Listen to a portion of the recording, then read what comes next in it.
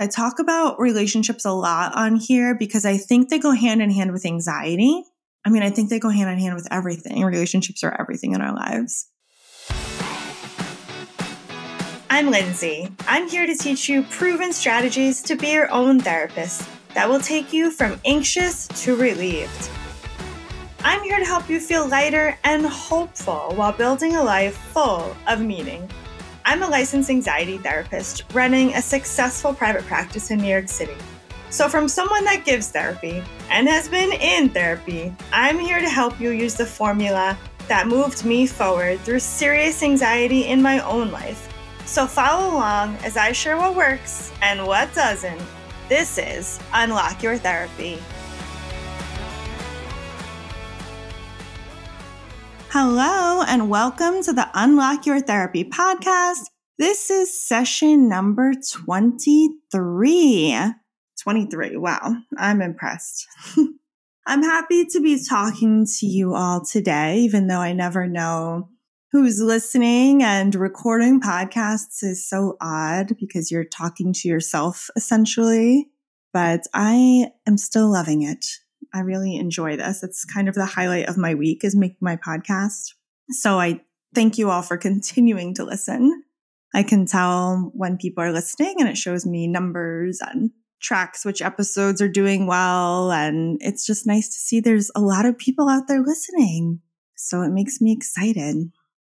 Okay, so today's episode is my high and low, where I share something that went well this week and then something that didn't go as well, just to relate and be more human. And then the high is to appreciate and reflect on my past week, just kind of taking inventory of what happened this past week, good and not so good. And I think it's a nice thing for me to do, but I just like sharing because hopefully people can relate to it. Then we have anxiety. I skipped it last week, but it is back this week. And I'm sharing a lot of different research studies that have been done on life satisfaction is one of the research studies I'm going to talk in depth about. And the other one is about recovering from anxiety disorders, which is a very hopeful research study that was done in Canada. I think it was done recently. I have to look at the year they conducted it. I'm pretty sure it was recent because I checked this research from Mental Health website and it was up there as a recent article.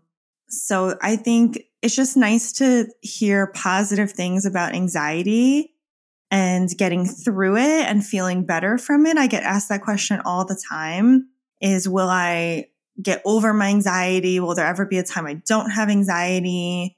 And people kind of want to know that. And I think that's normal to want to know that. It gives people hope. I think if we focus too much on that, we're in the future and being anxious about that instead of in the moment, which is what helps get rid of the anxiety or help it naturally dissipate.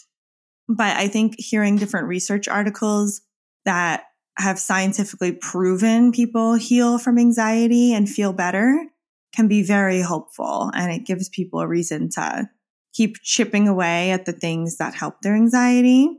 It's kind of like when you're working out or going for walks or, the first few weeks, you're really out of breath, you're tired. It's not a habit yet. So it's really hard to drag your butt out there and do it. And you kind of need a little motivation to keep going. So I think hearing that there's research that proves these things work helps people buy in. And it's like, okay, it's worth doing this huge effort, which all of the things to help chip away at anxiety is a huge effort for people that have anxiety. And it's very counterintuitive to the way their brains are wired. It's extra hard to go against the grain of anxiety and do things differently. So I think this is hopeful. So anyway, I'm sharing research today that I think is very hopeful. And then we get into skill of the week. And skill of the week just is a segue from those research articles into skill of the week and action item of the week. It all blends together today. But I think there is separate messages that we can pull out of that research to learn from it for skill of the week and then take action on it for action item of the week. So it's a lighter episode than last week. And I think it's a positive one and important and meaningful.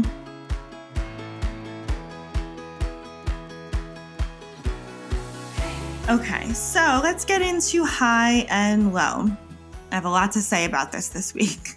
So it's the beginning of the week today, and Carson got diagnosed with the flu at urgent care over the weekend. He told me he had a headache on Thursday, which is very unusual. I mean, he didn't say I have a headache. He's 3. But he said, oh, the front of my head here hurts. And I was like, oh, that's so unusual that he has a headache. And that was the only thing I noticed. And then on Friday, he was a little cranky in the morning when he woke up.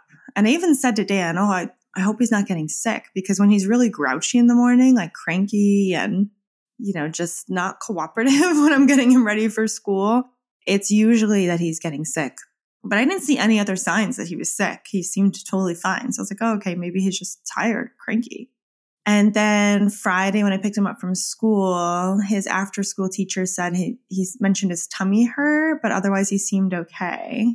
And his eyes were watering, and he gets really angry when his eyes and nose are watering. Like, he rubs it with a tissue. He gets obsessed with tissues and rubbing his face with them. And he rubs his little eyes like raw underneath and his nose raw. And then when we got home, he seemed like he didn't feel so great. And then like later at night, he had a fever, I think, like a low fever. And then in the morning, he was like full blown sick. Oh, he didn't sleep at all that night. That's right. Yeah, he was up all night long, which means I was up all night long. As much as Dan tries to help alleviate what I have to do overnight, when the kids wake up, Carson just asks for mommy. And poor Dan tries to go in there and he says, no, I want mommy, go away. So I had to be up literally every 20 minutes. He was crying, hysterically crying, and he wouldn't even like say why he was crying. I think he just felt so sick. Saturday, they told me he had the flu. And luckily, I gave him Motrin and Tylenol, and luckily later that day, his fever went away on its own. He took a really long nap. And then when he woke up, he didn't have a fever anymore, but he was still very sick. But he went to bed early, or not early, but he took a long nap. Then he went to bed and he slept all night long, and he got a really good sleep. He woke up like at 8:30 the next morning, and that was yesterday, and he felt better. He wasn't 100% better. He was still like looked really worn out. His poor face didn't look good, but he had no fever and he was in much better spirits. You could tell he was like tired, but he was playing and running around and doing good. So I was so happy about that. And the rest of us are all healthy, knock on wood, that we stay that way. I went out and got my flu shot, even though, it wouldn't save me now because it takes a while to build up, but it's more mental. And I feel so bad that he didn't get a chance to get his flu shot before he got the flu, because every time I would be at the doctor with him and try to get him one, he would be sick, or he had an ear infection for a while that was recurring, and you can't get the flu shot when you have anything like that. So I kept waiting, and then I just didn't get to get him one the last 2 weeks when he was feeling better. So I feel really bad. But he's okay. And Everett's okay. So we shall see. We'll try to hold on, the rest of us. I'm hopeful. So that was the low, and I had to cancel my Christmas party. I have a big extended family Christmas party at my house most years. We didn't really get to do it the last 2 years because of COVID.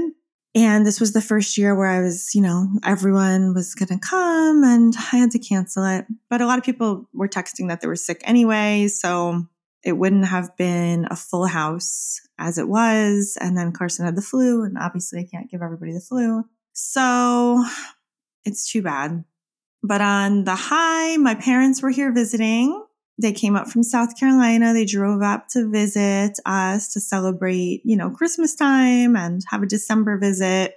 And that was really nice. Carson was thrilled to see them. Everett was so happy to see them. And I just feel bad Carson was sick. He couldn't fully enjoy their visit, but he was okay. Like yesterday, he was in a good mood and he got to enjoy them more. We walked around at a park outside, and so he did get to have fun with them. And on Friday, when he saw them, he was so excited. So it was nice. And I was happy to see them. We got to go out to eat a few times, and so it was good. And the other high is that my house is more in order because I had to organize and clean and do all that for the Christmas party. That never happened, but at least I could say things are more in order, even though I didn't have my Christmas party. I feel ready for Christmas because I got my tree, which was another high. I went to Brooklyn and got my tree, decorated it, put it all together, got out the Christmas decorations. So at least that's good. I feel like things are good in the house, but sad I couldn't get together with everybody. Maybe I'll have to make like individual visits to different family members, see everybody, spend time with people. Okay, welcome to Anxiety, where we discuss a hot topic, a news article, celebrity drama going on, hot goss, or mental health research, or a book, or something new that came out with new information. So the first research article I want to talk about is from the University of Toronto. They did research on anxiety of 2,100 Canadians that identified as having an anxiety disorder. They used some kind of research-proven scale to identify them as having anxiety disorder. And they wanted to know, what are the factors that contribute to people getting better and recovering from generalized anxiety disorder?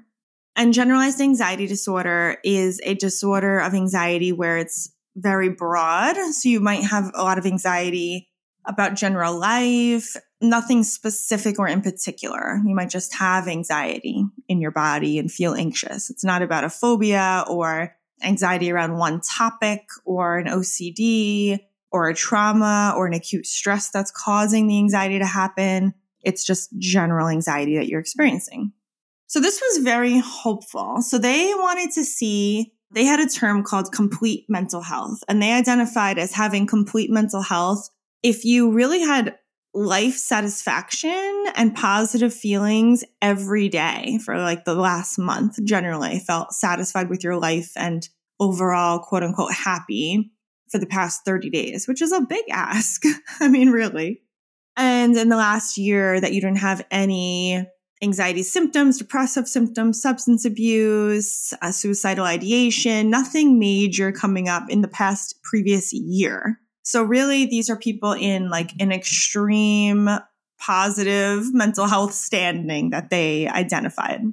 So out of 2,100 people that previously were diagnosed with generalized anxiety disorder, which they felt was a good representation of the Canadian public, by the way, and they said about 12% of Canadians in the whole country have generalized anxiety disorder or anxiety. So out of the 2,100 people that were used in the study, 40% they identified as now being in complete mental health, meaning they don't have anxiety symptoms anymore. And in the previous year, did not have any anxiety symptoms whatsoever or depressive symptoms whatsoever. So that's huge. 40% of people that were previously diagnosed like with the mental health disorder of anxiety disorder are now completely better, in terms of how they define this. So I thought that was fascinating. So they said the people, they didn't really say what those people did to get better, but they wanted to just see, do they have common factors that might be predictive of the types of people who are likely to get better? This was even bigger. So 40%, they said, are in a state of excellent mental health, this complete mental health that they identified. But of that study, they said 72% of Canadians with a history of generalized anxiety disorder have been free of the mental health condition for at least 1 year. That is huge. 72% were free of anxiety disorder, and 40% were thought to be in excellent mental health. And they defined excellent mental health as almost daily happiness or life satisfaction in the last month. Number 2, high levels of social and psychological well-being in the past month. And number 3, freedom from generalized anxiety disorder or depressive disorder, suicidal thoughts, substance abuse for at least the preceding full year. So that was great. I mean, I think this is a really positive message that was put out there. And they said they were encouraged to learn this. It really shows a lot of hope for generalized anxiety disorder, where they believe 12% of the Canadian population suffers from anxiety. And it affects, people attending work, hiring, job loss, all of that, because people with anxiety miss work for that. So they wanted to really look into this, and they want also people that have anxiety to thrive, not just like, get on and show up for work, but how can they be living their best lives and heal and then some? How can they really achieve life satisfaction and happiness? So I thought this was really encouraging. So they said 36% higher odds for people that used spiritual coping in some way. So people were 36% more likely to improve with anxiety symptoms if they had a spiritual undertaking of some kind, spiritual coping. And I thought that was really interesting. And I'm going to talk more about that in the next research I'm going to share. They found people with poor physical health, functional limitations, insomnia, a history of depression were impediments to excellent mental health in this sample they did. So those were the common things that led to not as good mental health. And they found people with a partner or someone they could confide in was also very predictive of healing from anxiety. So I thought that was great. Individuals who had at least one person, just one person in their lives, who provided them with a sense of emotional security and well-being were 3 times more likely to be in excellent mental health than those without a confidant. And 3 times more likely is 300% increase. You're 300% more likely to, have better mental health because of having one person in your life that is an emotional security for you and someone you can really confide in. So I thought this research was very hopeful. Let me just say again who did this research.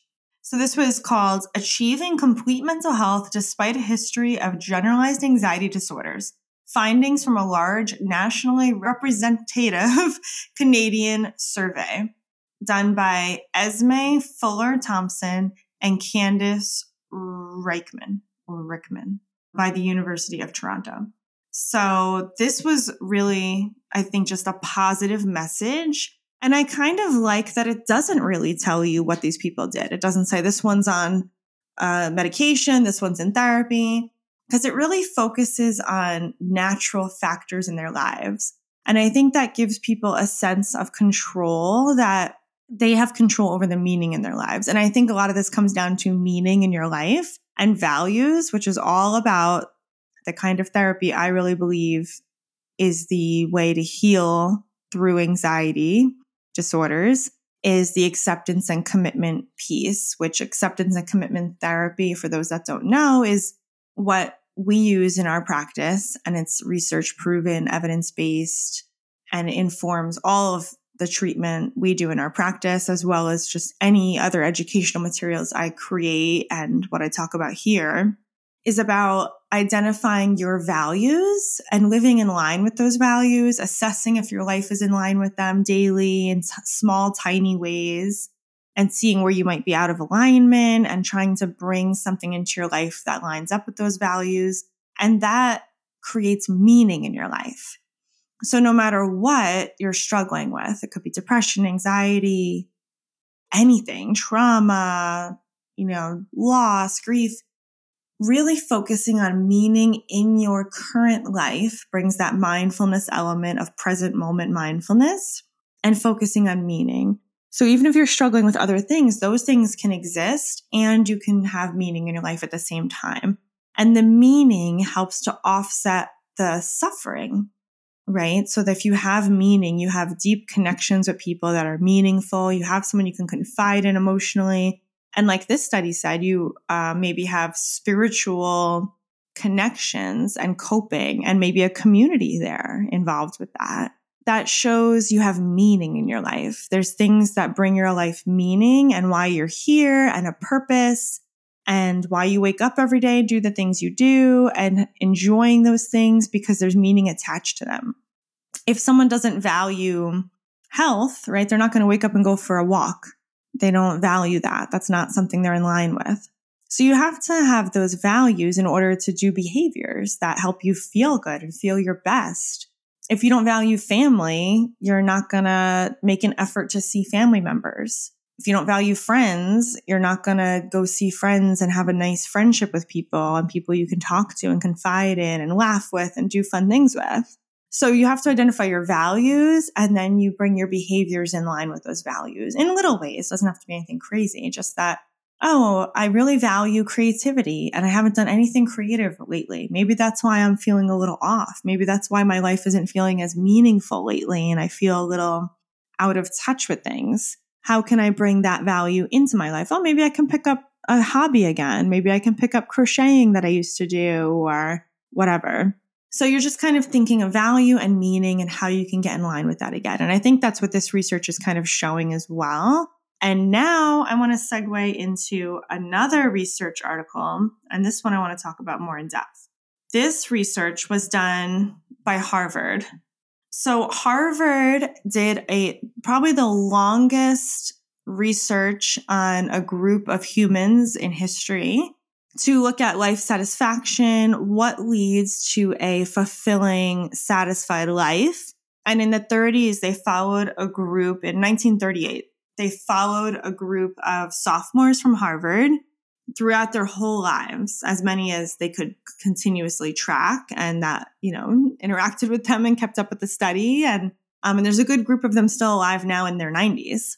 So it's really the longest study that they've done, and to track a group of people, because most of the time when they've tried to do this, they fall apart because the researcher in charge of it dies. The researchers get distracted with other things. The participants fall off, and whoever's funding the research might lose interest. So this was really incredible that they could continuously track this group of people. And they learned a lot of information about this.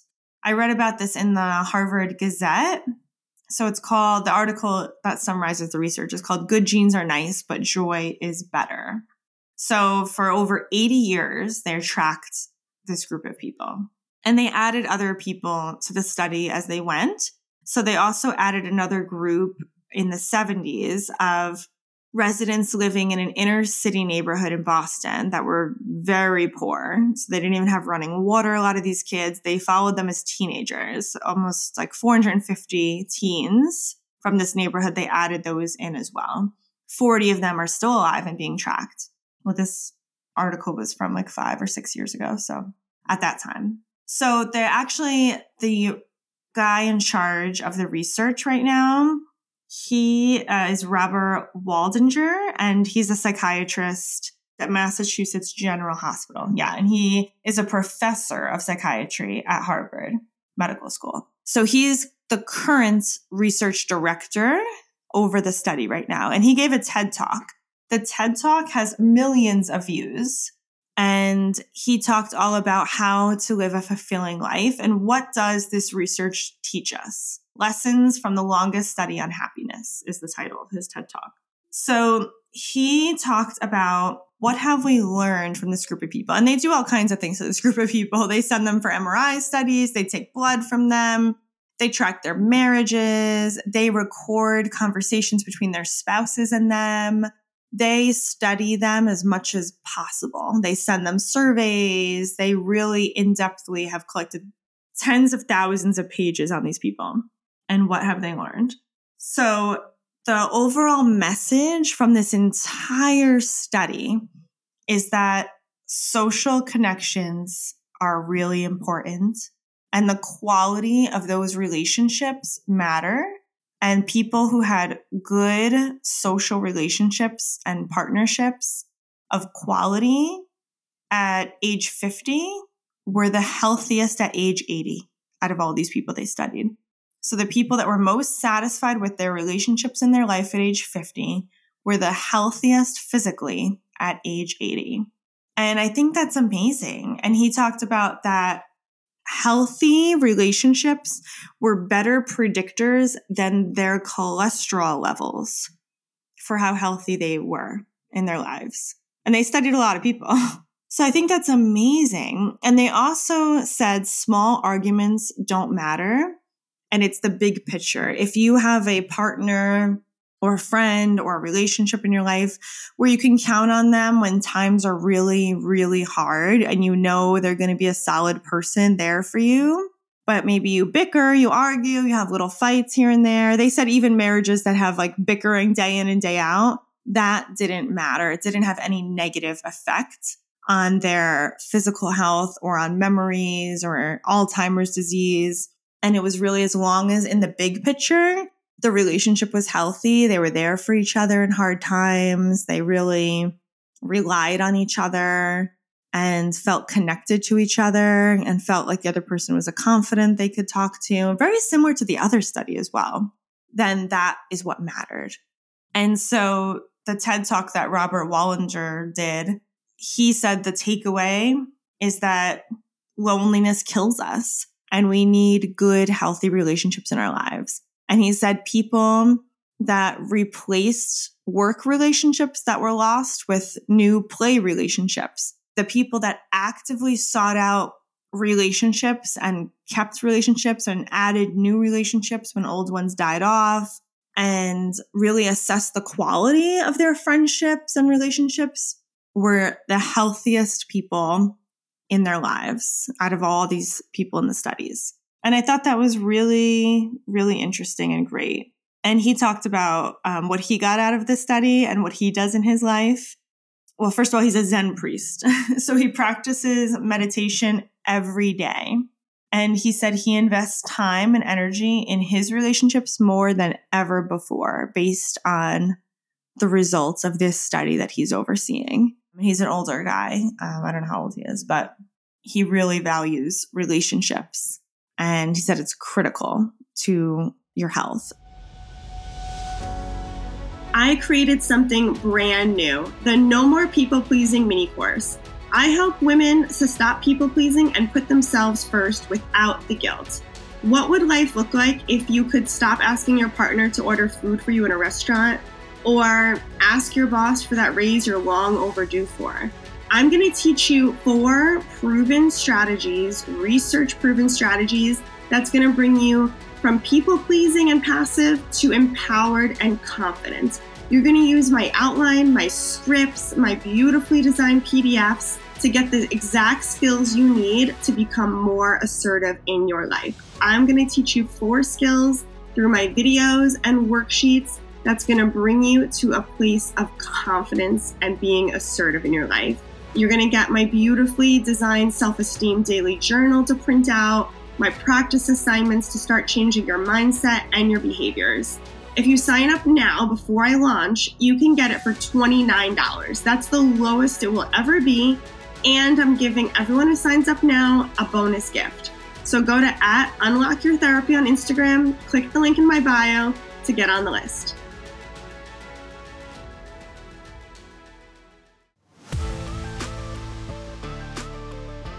This kind of segues into skill of the week. And the skill of the week, I want to be to really take inventory of your relationships. I talk about relationships a lot on here because I think they go hand in hand with anxiety. I mean, I think they go hand in hand with everything, right? I mean, this shows they go hand in hand with everything. Relationships are everything in our lives.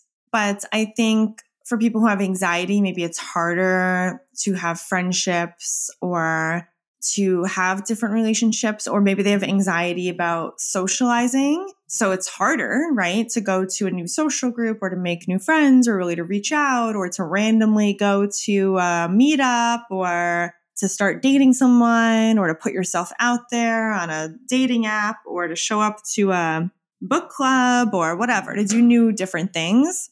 I think is harder for people with anxiety. Obviously, that's a general statement. I think it matters what kind of anxiety you have. Some people with anxiety, that doesn't bother them at all. They're very extroverted and outgoing. But for a lot of people that have anxiety, people with anxiety worry about things like, oh, everyone's going to look at me. I don't know anyone there. It's going to be awkward. So I think it lends itself to not having a great social network around you and not taking inventory of the friendships that you have currently. I think even though it's hard, it's very healthy to kind of look at the friendships and relationships you have in your life periodically and decide if they're working for you. Decide if they're really, I don't want to say serving you, but if they're reciprocal, or is it just you giving and giving and giving all the time? and you're not getting much back and people aren't showing up for you in the same way. I think it's really important to look at relationships and friendships. And even though you might dearly love those people, you can still have them in your life. But I think it's healthy to add in new friendships and new relationships and to give those energy and time and pour into ones that are really reciprocal and going to be there for you as well. And it's really amazing. I was watching a show, My Unorthodox Life. I don't know if any of you watched that on Netflix, but they just came out with a season 2 and I'm addicted to it. It's great. I only have 1 or 2 episodes left, which I might watch today. So Julia Hart is going through a hard time. I'm not going to recap the whole show for you. You can Google it, but there's a lot of drama in the show and she's going through a divorce and she was the CEO of a big modeling agency and she got fired in the divorce by her ex-husband and all this stuff. And she was saying that she's very much a forgive and forget person and she's very loving and accepting, but there's a lot of people in her life that didn't show up for her in her time of need. And it was new relationships that she developed only recently, like in the past few years. And those people were there for her, like day in and day out during this hard time. And it was people in her old past and relationships that didn't call, didn't show up. And she understands why. I mean, they are from the Jewish community that she left. So there's a lot of things there that, it's taboo for them to show up for her. But she was saying, it's taught me a lot that developing new relationships is key. And those people really have showed up in a big way for her. And it was really surprising.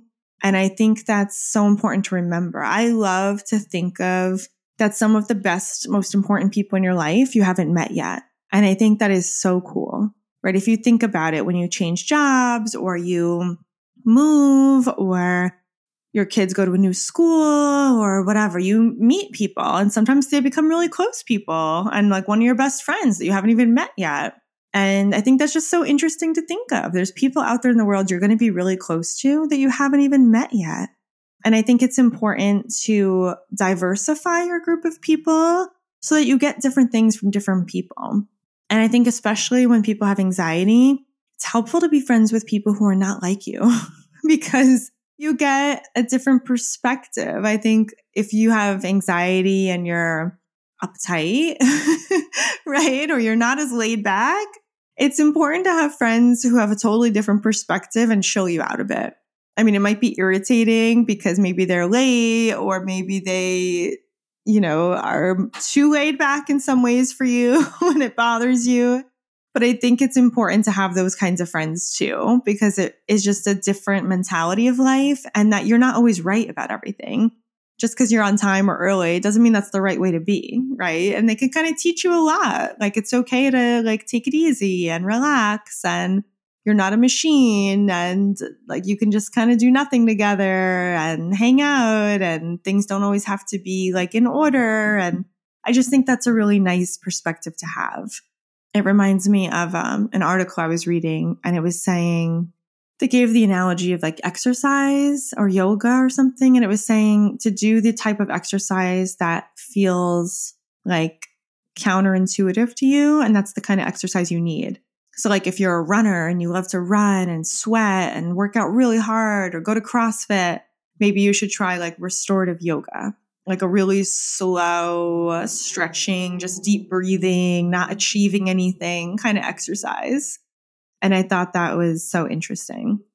And I like that. I like being the devil's advocate for things. So I enjoyed that perspective.